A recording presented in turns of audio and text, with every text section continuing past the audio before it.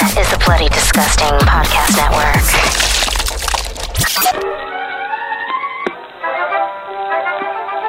During the spookiest time of the year, there are a few guidelines all ghosts and goblins should follow.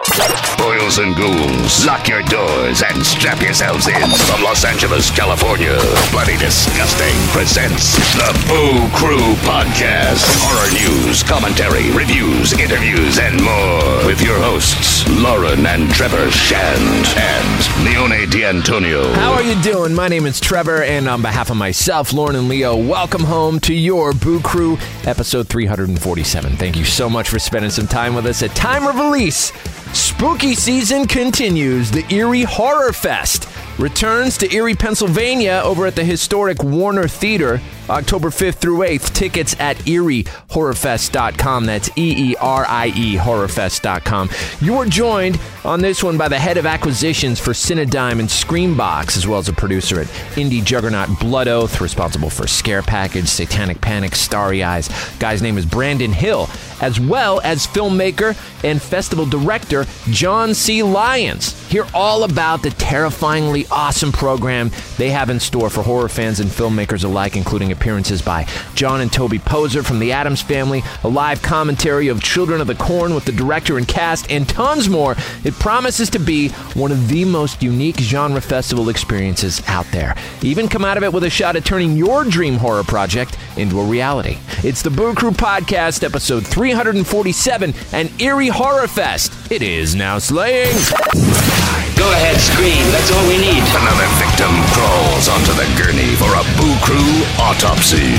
All right, joining Bloody Disgusting's Boo Crew via the Speakeasy Studio are two passionate horror fans who are committed to elevating and celebrating the voices of inspired genre creatives. First off, an award-winning writer, director, and producer whose work includes several acclaimed shorts, documentaries, and features. He bends the narrative in his filmmaking to inspire change and reflect issues in an eloquently terrifying way that is profoundly impactful. Among them, 2008's Schism, There Are No Goodbyes, and Unearthed, starring Adrienne Barbeau, that premiered at Fantasia.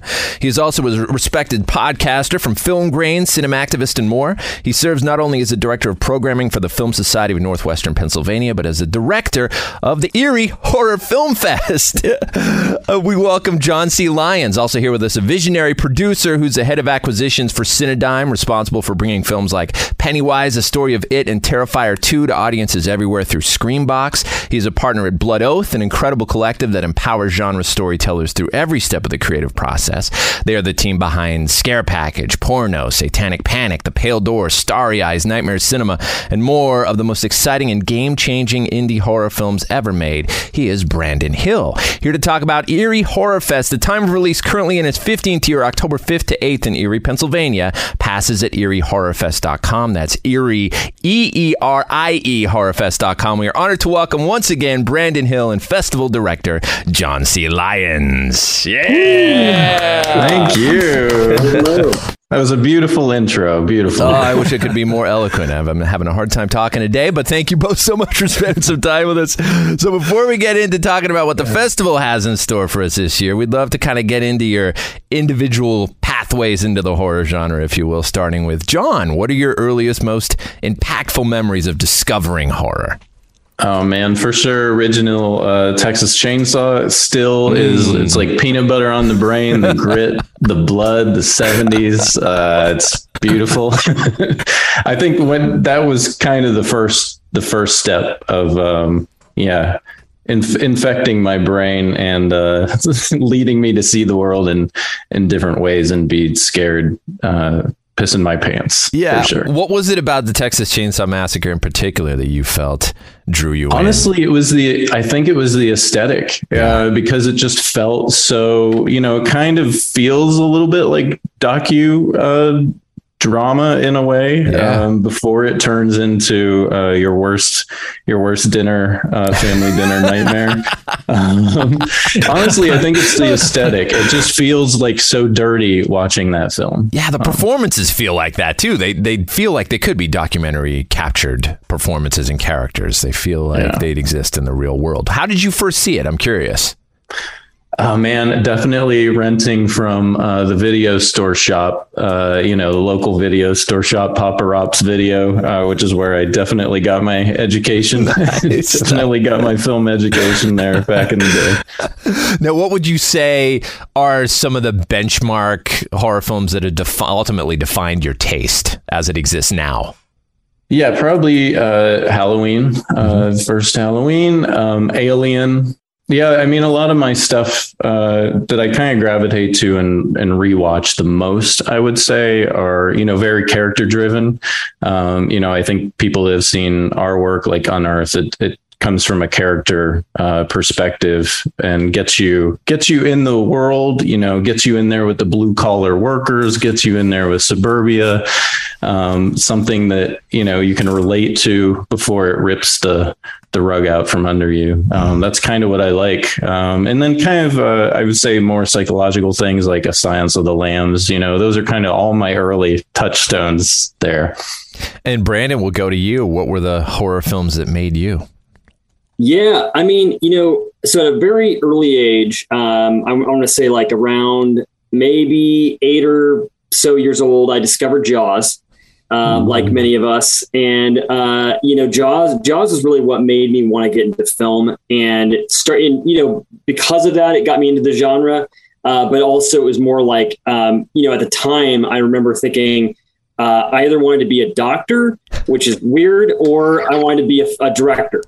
And so I ended up quickly going on the film path, and, and then from there, I started as I got a little bit older and got to high school and stuff. I really started honing in on what I loved, and that's where I started kind of diving into horror.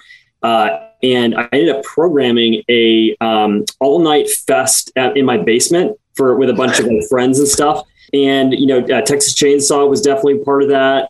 Evil Dead, the original, and then.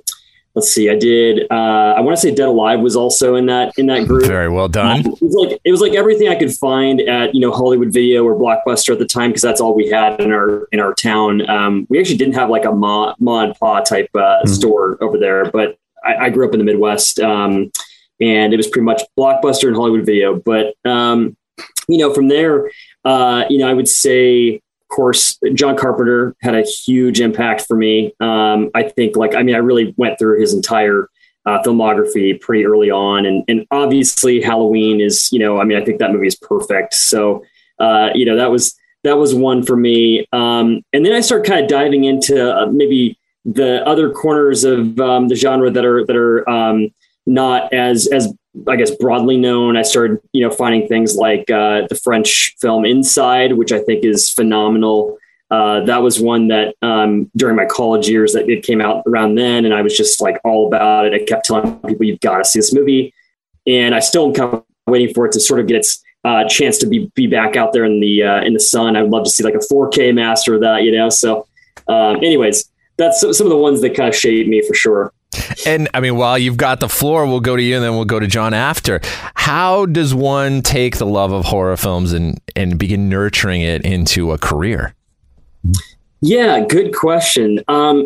So for me, I started off kind of really focusing on the production end. And when I came out to LA, in 2010, I fell into the business side, which was good for me because like in film school, you really don't get enough of that intel. I didn't know what acquisitions was, when I was in film school.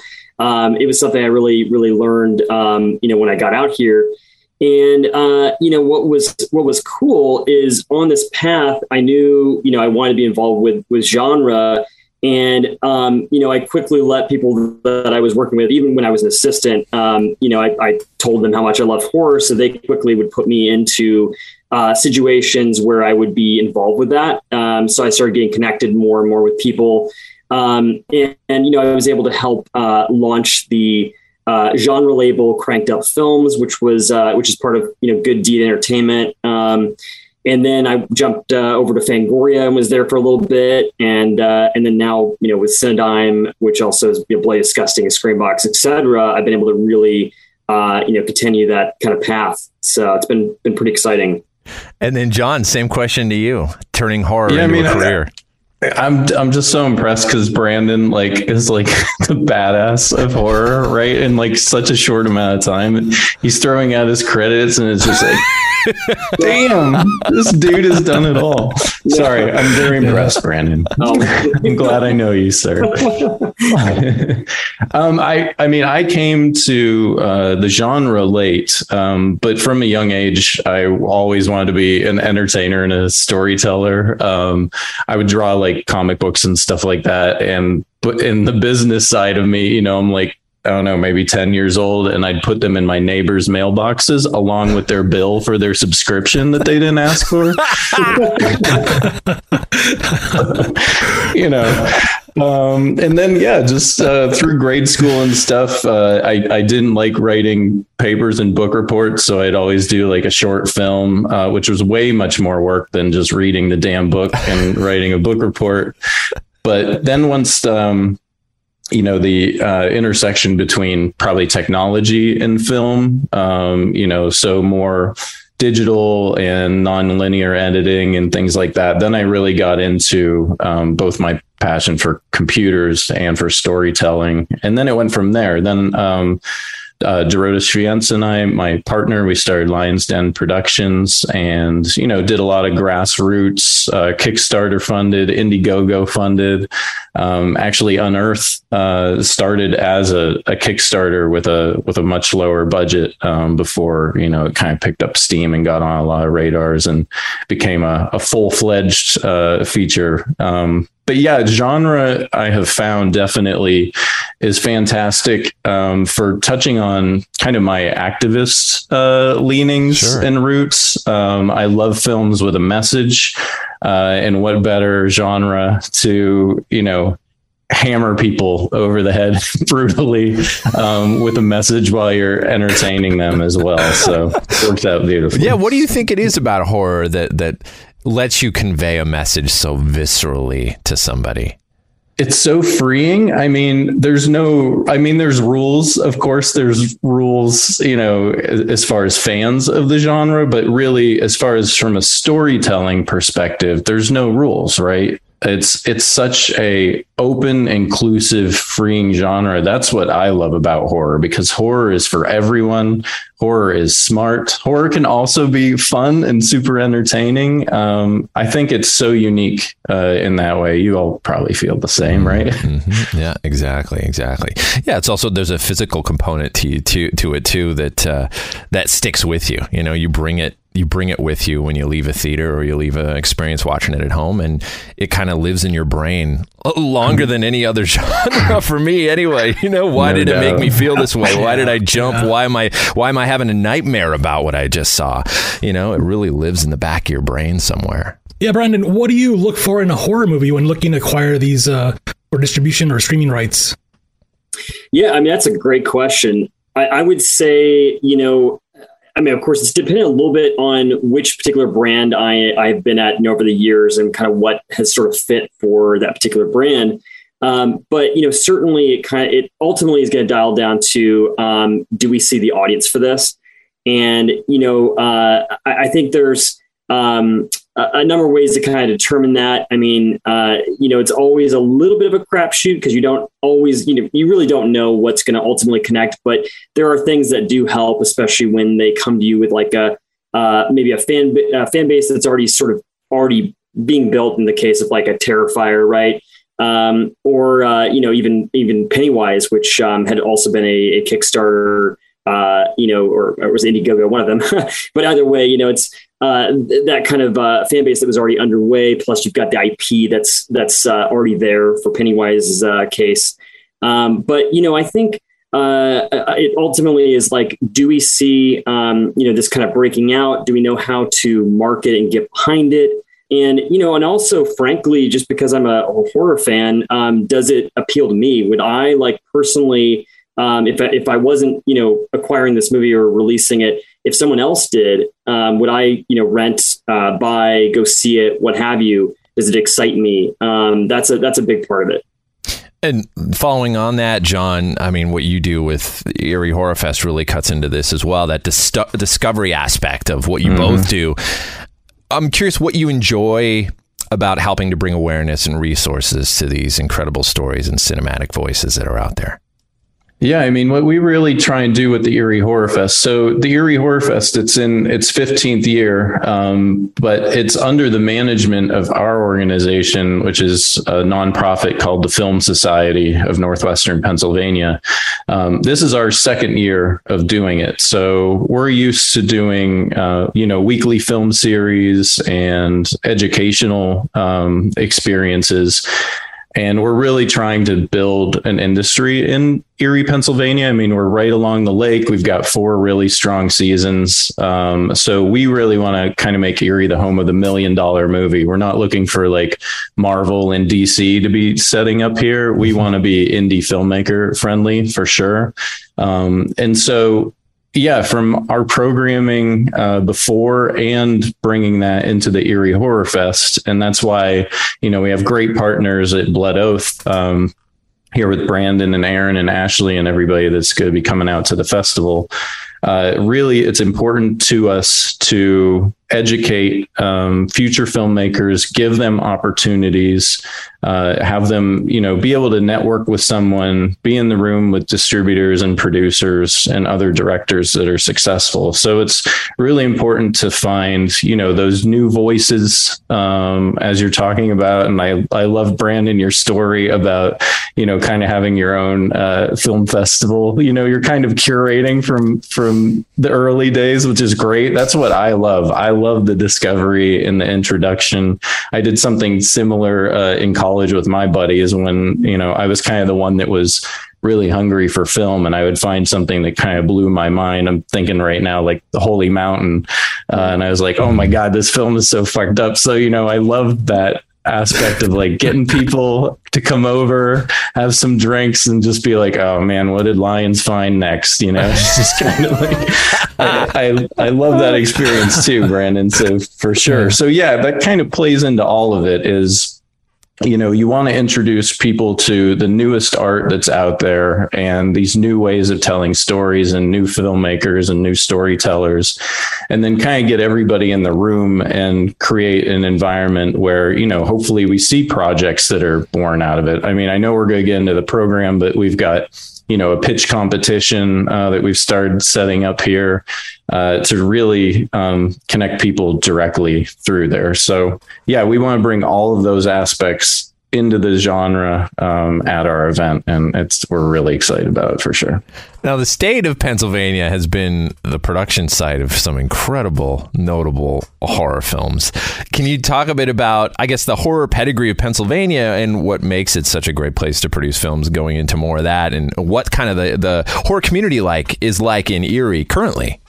Yeah, I mean, Romero, of course, is the first one that I think about for sure.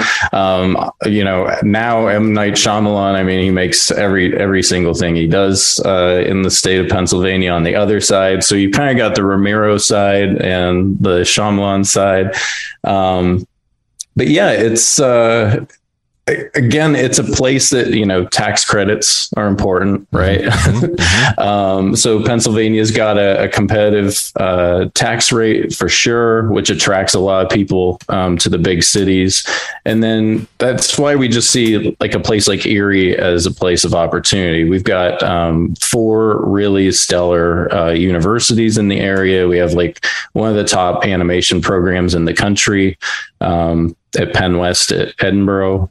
And, we have a lot of talent here that then a lot of times goes out to other places. So you see that kind of brain drain, which we kind of want to get away from. But yeah, it's the place. The thing that's cool about Erie and having a horror festival there, is having, we have those great fall colors that people travel everywhere for, mm-hmm. and it gets like really misty.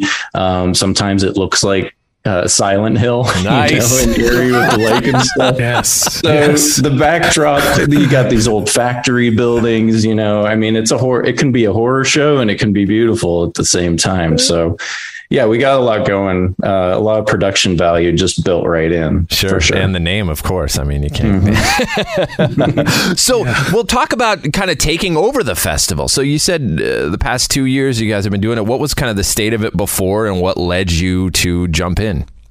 Yeah, it was a festival that grew, from very small and grew up to the venue that we're back in now. So we're in the Warner Theater. So it's a historic building, one of the few remaining Warners that exist. It's a 2,200 seat venue. I mean, it's massive. It's huge.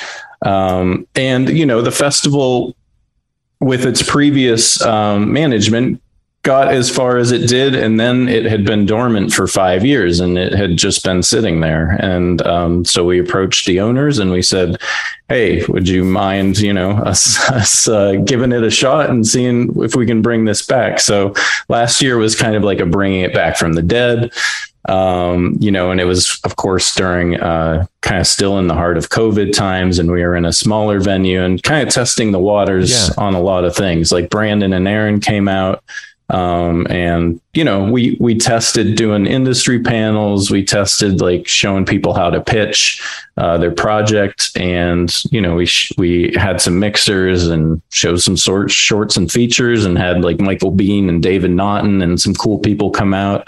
And it was great. And we were kind of like, okay, let's take this kind of smaller scale model, blow it up, build on it, and go from there. So now we're in an amazing venue. The Warner, they've just put I think it's like $30 million in kind of restoring it and expanding on it. Wow. Yeah. So it's huge. Like our opening night, guys, of course it's the 100th anniversary of Nosferatu, right? So we're getting the biggest screen that we could get. It's coming from Chicago. It's something like it's a 40 or a 50 foot screen. And it's going to be on stage. We have a Wurlitzer organ, and we have 1,500 pipes that are built into the walls of the Warner Theater. And we're going to have Ron Rode, a renowned organist, playing live, of course, the score for the film. I mean, that's going to be our kickoff. It's oh man, chills! That's amazing. Incredible! Wow. So, Brandon, tell us about your kind of role, including the pitch competition that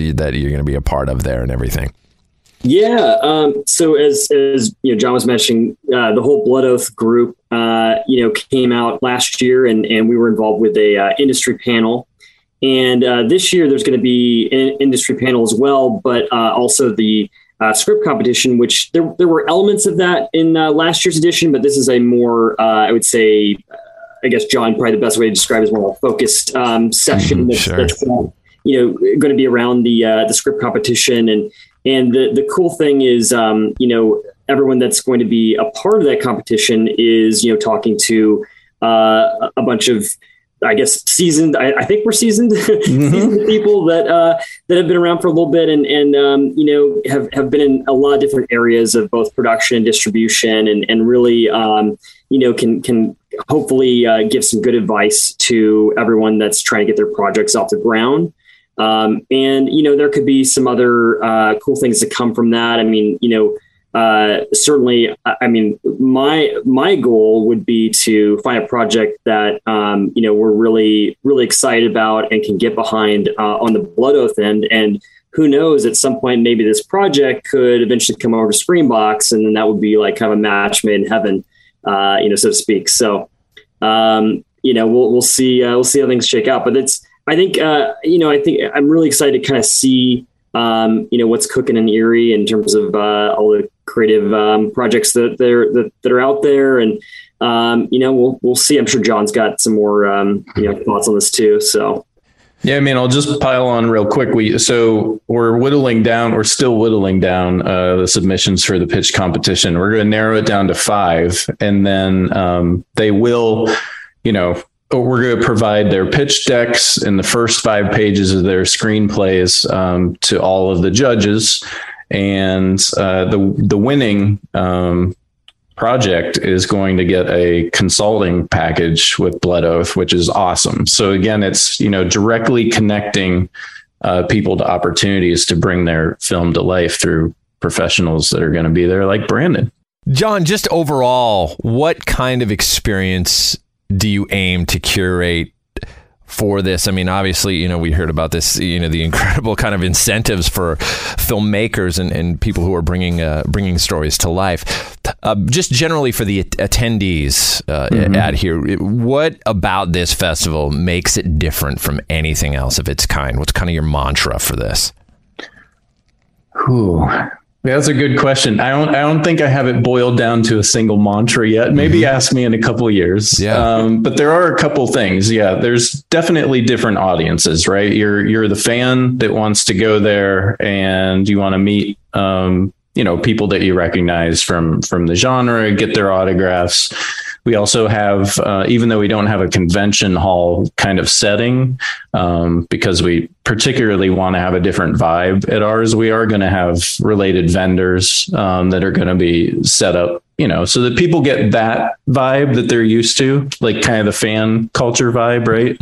And we do have some other cool things planned for sure. Like, for example, we're bringing members of the cast from the original Children of the Corn and the director. They're going to do a live commentary during the film and share their insight and experience, of making the film. So that's so I guess we want to do things a little different, I guess would be the way to say it. We're doing a keynote with the Addams Family, John and Toby are going to be there. They're giving a keynote. We're going to focus on Hellbender.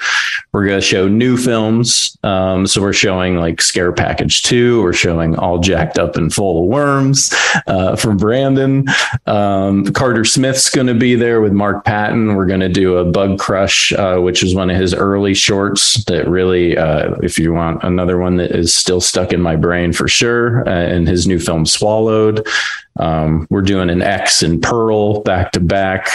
We got a bunch of things where it's kind of two audiences. If you're a fan, we're going to give you all that stuff that you're used to, but kind of in a different way. We're looking for ways to do it just a little bit different. And then we're also a festival that if you're a feature filmmaker or a pitch competition finalist, we're going to cover your hotel and help you out with local travel and transportation and stuff like that. Oh, it's fantastic. We want to bring people here, give them a good experience, and hopefully, again, make connections. So it's we want to be filmmaker friendly and fan friendly, and kind of, do our own little tweak on things to give you a different vibe, different experience. The Boo Crew will be right back. Hey, it's Kaylee Cuoco for Priceline. Ready to go to your happy place for a happy price? Well, why didn't you say so? Just download the Priceline app right now and save up to 60% on hotels. So whether it's Cousin Kevin's Kazoo Concert in Kansas City, go Kevin, or Becky's Bachelorette Bash in Bermuda, you never have to miss a trip ever again. So download the Priceline app today. Your savings are waiting. Go to your happy place for a happy price. Go to your happy price, Priceline. Hello? Is anybody home? Sally, I hear something. Stop. Oh, please help. The Texas Chainsaw Massacre. From New Line Cinema. Rated R. No one under 17 admitted without parent or guardian. The Texas Chainsaw Massacre.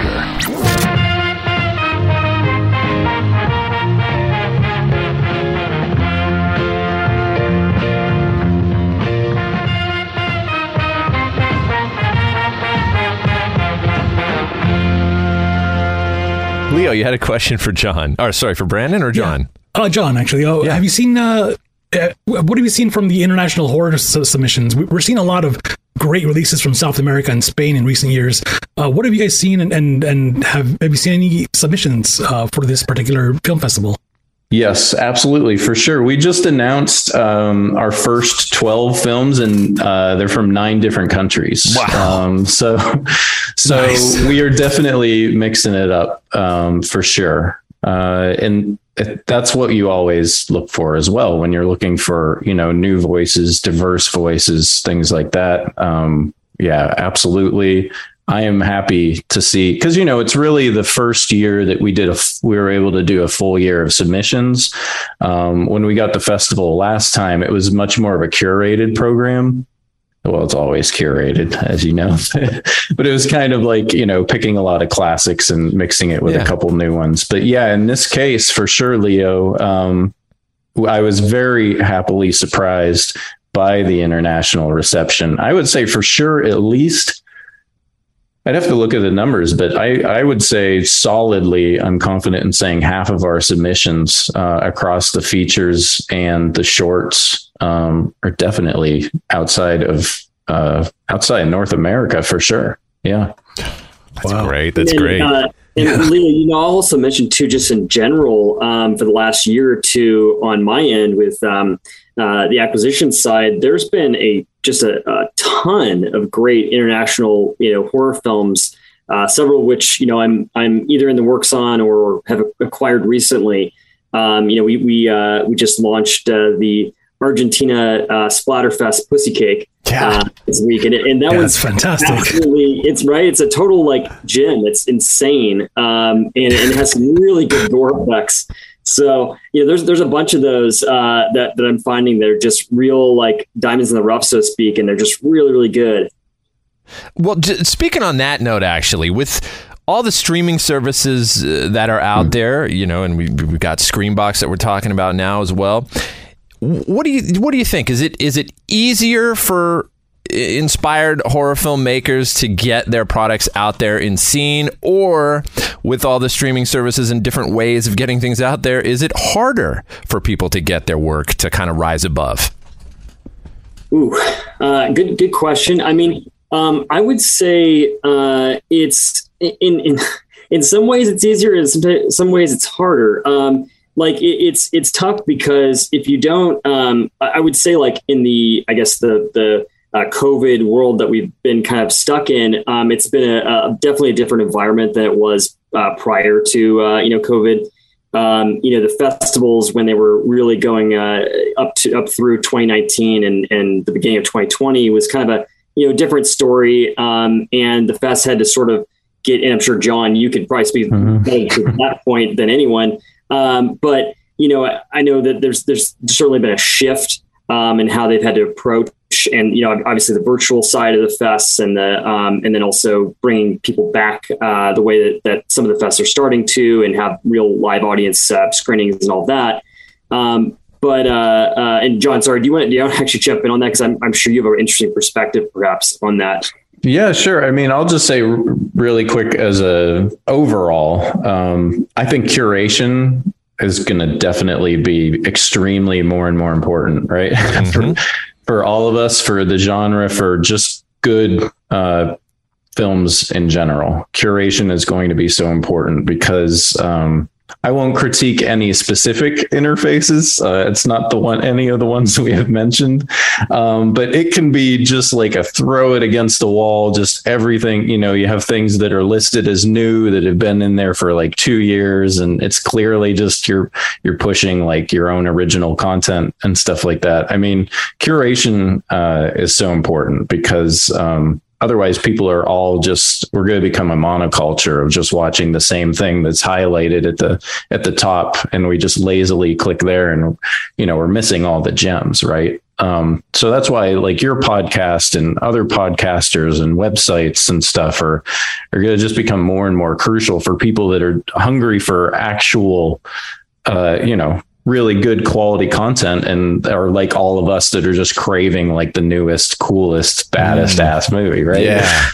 And then the experience of really, Unearth, which Cinedigm picked up, which is awesome. They've been fantastic partners. You work for 4 years on a feature, and when it comes out, of course, there's a fucking pandemic. Yeah. Right. And you get so excited to have your world premiere at Fantasia, and you can't go to Montreal, and it's just sitting here like this and doing our opening night Q&A over Zoom. And that was the story for all of them. We made the Bifont festival in Korea, and we were super psyched to go there for that one. And they had a thing where you had to quarantine for a month or something in a hotel room before you could even. And it's like, yeah, we can't afford to do all that. So yeah, the experience, it was interesting in some ways. As a filmmaker starting out, like Brandon was saying, it is really important you kind of have to wear that hat of building your audience yourself to make your film attractive and to show that you have that audience. Unearth for us for sure was, we have the eco side because it's a fracking horror movie. So we go for the horror people. We've got Adrienne Barbeau and Mark Blucas in the film. So we go that angle, and visually that was definitely an easier sell, was the horror side. Mm-hmm. But then, it's how do you figure out how to pull some of those environmental people that maybe normally wouldn't watch a horror movie. You kind of pull them over out of their comfort zone.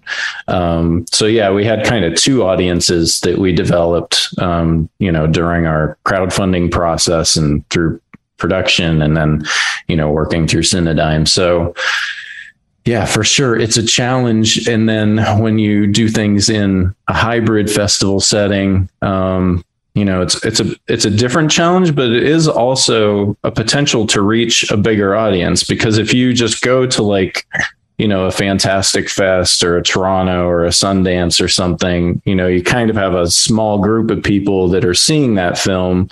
And then, you have to rely on the press and the reviews and things that come out of that to build your audience by word of mouth. Whereas, if your film is all of a sudden available to everybody in a state or everybody in a country to be able to watch, you can capitalize on that. It's just such a new kind of thing. Brandon knows these challenges much better than I, but it's a different dynamic now, I think. Yeah. And I'll also add in, just kind of getting back to your original question too. From a, I guess, streaming end, one of the nice things that has come the pandemic is, at least on our end, we've seen that our channels have grown in, audience, and especially because, so many people were at home and couldn't go to the theaters and all that. So they were discovering a lot, on our channels and other, services that are out there. So, I think that part of the business has certainly grown, and now we're evolving and figuring out ways to continue to make that, work, as the years go on. And I really do think for us on the Screenbox side, we've certainly seen a ton of growth since we kind of did the relaunch and everything with Screenbox.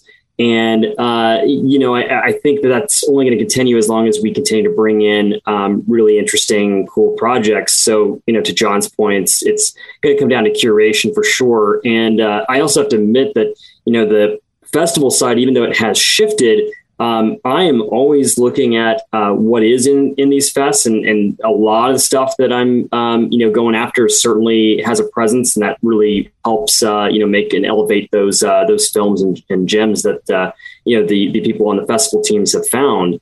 The other part of it, though, is really, digging around, and part of the acquisition's job is really doing that, finding, stuff that other people have not come across yet. So that's, certainly what I'm always doing, trying to find, something that we haven't seen before. And I would say All Jacked Up and Full of Worms, which, John had mentioned is part of the EERIE Horror Fest. That's one that is, it's incredibly unique. It's hard to describe in a quick log line, because it's really, part of what drew me into the film was, I really hadn't seen anything quite like it. It certainly has street trash vibes, and I'm sure there'll be several people that will talk about that a little bit. And when they see our poster that we've come up with, they're going to really feel that way. And it's insanely good. But I think it's a really special film, and one that several of us on the team immediately, when we saw it, we're just like, okay, this is, there's something here, right? There will be some audience that will maybe not be on board because it's just so wild. But at the same time, the people that are going to be on board are going to be fully on board, just because it's again, you haven't seen anything quite like it. I'll just say really quickly, when I saw it, I was giggling constantly and then questioning my sanity for giggling. That's the best kind. That's good stuff. Yeah. I love that. I love that. And I gotta say, it's so great that, you know, a service like Screambox, you know, you could tell that it's programmed by a small group of huge horror fans who are on the lookout for stuff that we haven't seen before, and that's what we appreciate as horror fans, and the experience that services like that bring in, that curation that you're talking about. It's vital to have people who you trust to comb through the reams of content that is now out there. So yeah, kudos to you guys for doing that, and for John for doing that through this festival. On that note, I'm curious, was there ever, or are there plans to kind of go hybrid and bring a virtual component to EERIE Horror Fest, or does one exist now, and will there be one at this year's? One does not exist, and honestly, we haven't talked about it. I love the in-person experience. You know, I will relish in sitting in that audience at midnight, watching All Jacked Up and Full of Worms and feeling people squirm and laugh, and then look around and say, oh shit, I just laughed at that. I feel kind of naughty. You know, that you just can't get that experience. So I understand the people that have done it. Yeah, we honestly haven't thought of it yet, because our venue is so beautiful that's what we're putting out there, is come here, worship at the altar of film. There you go. I love that. I love it. And while talking about the altars of film, Leo, you had a question. Yeah, I just want to get both your thoughts on this. Is there a vision or plans beyond the festival to help bring these EERIE film fest selections to a more mainstream, let's say like limited theatrical release in your local theaters? You know, in essence, putting small production indie horror films back in theaters for a short time. That's a really good question. We had an awesome weekly series that we called Film Grain, which was at a restaurant that had an amazing bar, great bourbons. And we did kind of a dinner and a movie thing. And now out of the EERIE Horror Fest, last year we had a whole program hosted by kind of a pop culture sociologist. Her name's Dr. Rhonda Matthews. And she kind of did a deep dive on race and horror. And now we do a monthly year-round series. It's called EERIE Horror Fest Presents. And she kind of serves as our Hitchcock, and goes and explores a deep dive of a different aspect, a different kind of subgenre of horror each week. And we have drinks, and it's kind of like a horror social, basically a horror hang, if you will. So yeah, we are, you know, trying to make horror more of an annual presence for sure, you know, to feed into the EERIE Horror Fest. And then, yes, we're looking at a new venue, because we have always had our own kind of independent theater, essentially. We're looking at a place now in EERIE, and we're really close to finding, to solidifying that partnership to bring back weekly screenings, feature local filmmakers. We've actually talked about having a night where all the EERIE-based filmmakers get together and kind of will take a turn of showing the first film that you ever made and kind of poke fun at one another, you know, to kind of build that culture and community and camaraderie. So yeah, we're definitely looking at ways of branching out, pulling more people in, you know, spotlighting our own. We do have a couple EERIE-based filmmakers that are in the program. We have a short film that was about a real sighting, a real story of a sighting of a UFO on Presque Isle State Park. And they did a documentary on that. And then we have another filmmaker, Cole Daniel Hills, who has a short as well called The Nightmare, that's in the program too. So yeah, and hopefully again, out of this pitch competition in another year or two, we'll see some more projects too. Absolutely. Do I have this wrong, or was gaming a component of the festival either in the past or? Yeah, we're okay. So thank you very much. Definitely, we want to show that those lines are blurring, right? More and more through technology. I mean, everybody knows The Mandalorian, and how they do the virtual production. We want to incorporate more genre gaming for sure. And we're just going to have a small taste of it now. We're going to have essentially 3 kiosks set up together in a line. One of them, it'll be just like a traditional desktop. Then we'll have like a Switch or something. And then we'll have like a VR setup. And then next to that, we're going to have a small scale, basically virtual production setup, so that we can kind of show the progression and the connection, and just we're planting the seeds of that this year. And then yes, next year, because the Warner Theater has a 200-seat small rehearsal hall space that we're thinking to use as a second screen going forward, and start building the virtual or the gaming component into there. And we'll do the same thing where we'll have a gaming developer come in and do a keynote.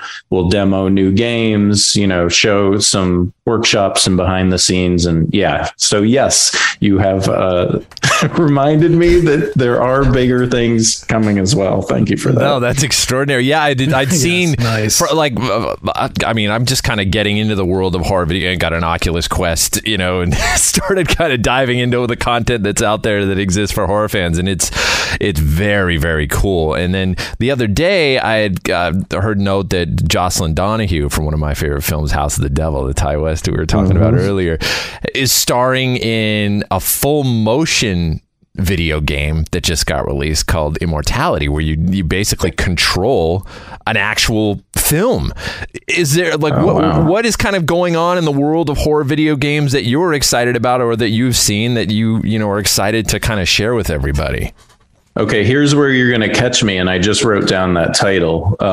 I am not a gamer, so I'm recruiting people to kind of lead that on. I've got my hands full enough on the film side. I need to find, good partners to help, my team of Erica, David, Amanda, Margaret, Mark, everybody to build out that gaming side. So more coming on that soon. And thanks for the recommendation. I'll definitely check it out. I am very impressed though what's been your feeling with your experience so far with the headset? With the headset, it's been I find it really unsettling the horror games are terrifying in VR, basically because you feel like you can't escape the jump scares and things because you got this thing strapped on your head. The only alternative you have is to actually throw it off your head because you feel like you're there. Like I've been playing Exorcist on there and Resident Evil, shooting zombie games kind of thing.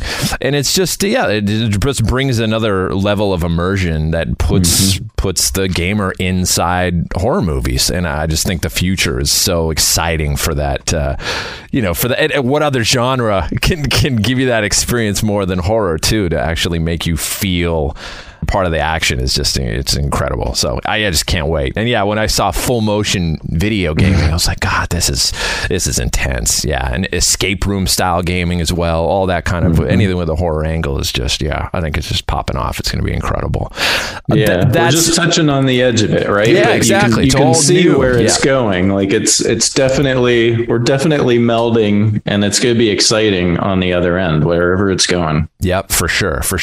Well, so talking about that, so we got the gaming component added to the festival. Obviously, there's some incredible films. I've been looking down the list. There's Black Dragon, Alex Thompson, a movie that's been called a masterpiece, a short film. I'm really excited about that. And you mentioned The Addams Family. Hellbender, one of the best films I've seen in a decade. So good. And it's so exciting to have John and Toby there talking about the film as well. Is there anything in particular that you guys are really looking forward to personally? Brandon, we'll go to you at this festival that you can't wait to see or experience. Yeah, I think more than anything, I'm just really looking forward to hearing all of the various pitches, and I love talking film. I love talking, all these different projects with either filmmakers that have maybe had done a few films, maybe short films, etc., and then some that maybe are brand new in the space, but really have the drive to get there. And I always find that really interesting. And that's actually part of what, where Blood Oath came from, honestly, was, a group of people that are really passionate about the genre space and want to help further others that are maybe just kind of getting their feet wet a little bit or just need a little help getting kind of across the finish line. So that's certainly like a big part I'm excited about. Also, if there are, any films at the fest that don't have distribution yet, of course, I'm excited to kind of see those films. So that'll be fun. And John, I'll go to you. I mean, we talked about the Children of the Corn live commentary, and director Fritz Kirsch going to be there. Tough Turf, one of his greatest too. Not a horror movie, but a fucking classic. Is there anything else that's in the itinerary that you're particularly excited about that you haven't had a chance to talk about yet?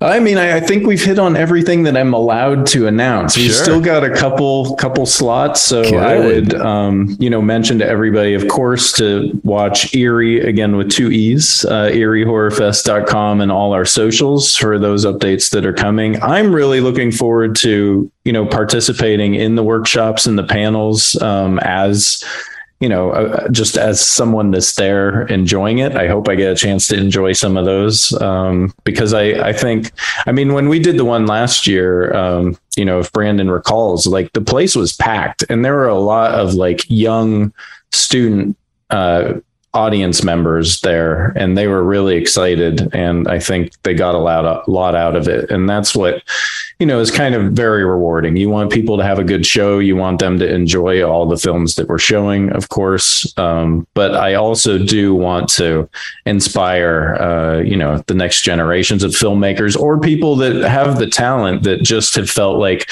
well, I live in a place that's not, LA or New York or Austin or whatever. And there's no way for me to get into it. I hope that they feel welcomed, after participating in an event like this, and that they just know they need to get to work and take what they've learned and kick ass and come up with a new, scary, groundbreaking horror film that we can all showcase and, drool over next year.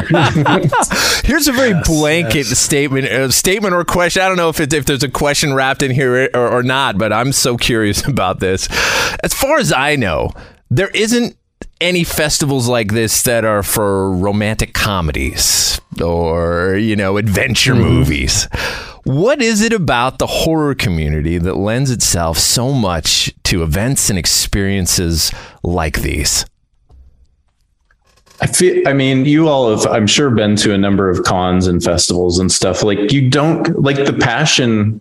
It's different. You can go to TIFF, you can go to Sundance. They're fantastic. The vibe is different. It's definitely a different vibe. They love film, and I love film for sure. But when you go, it just seems so happy, which, people that aren't horror fans would never get. Yeah, right. Exactly. But it seems so positive and happy, and like you're there with your community, with your people, and you just see a lot of smiles and laughter. There's something about the energy and the positivity that comes out of these like horrible stories. What is that? That's something about human nature, right? I think about it all the time. Brandon, any thoughts on that?